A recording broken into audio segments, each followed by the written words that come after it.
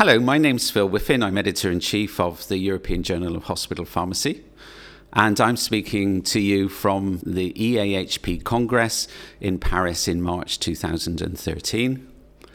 I'm in the middle of a very interesting conference with lots of good material. And I wanted to ensure that lots of people could hear or meet online some of the speakers. So we've got a series of podcasts which we think will be of interest, and I hope you'll dip into those. The journal is moving very much in an evidence-based medicine direction, so I hope you'll hear that coming through in the podcasts.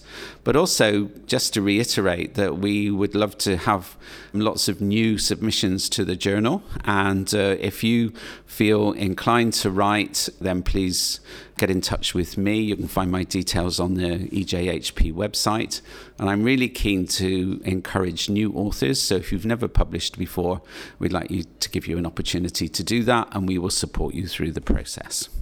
So please go ahead, enjoy these podcasts, and if they stimulate you to do something else, then let us know. Thank you.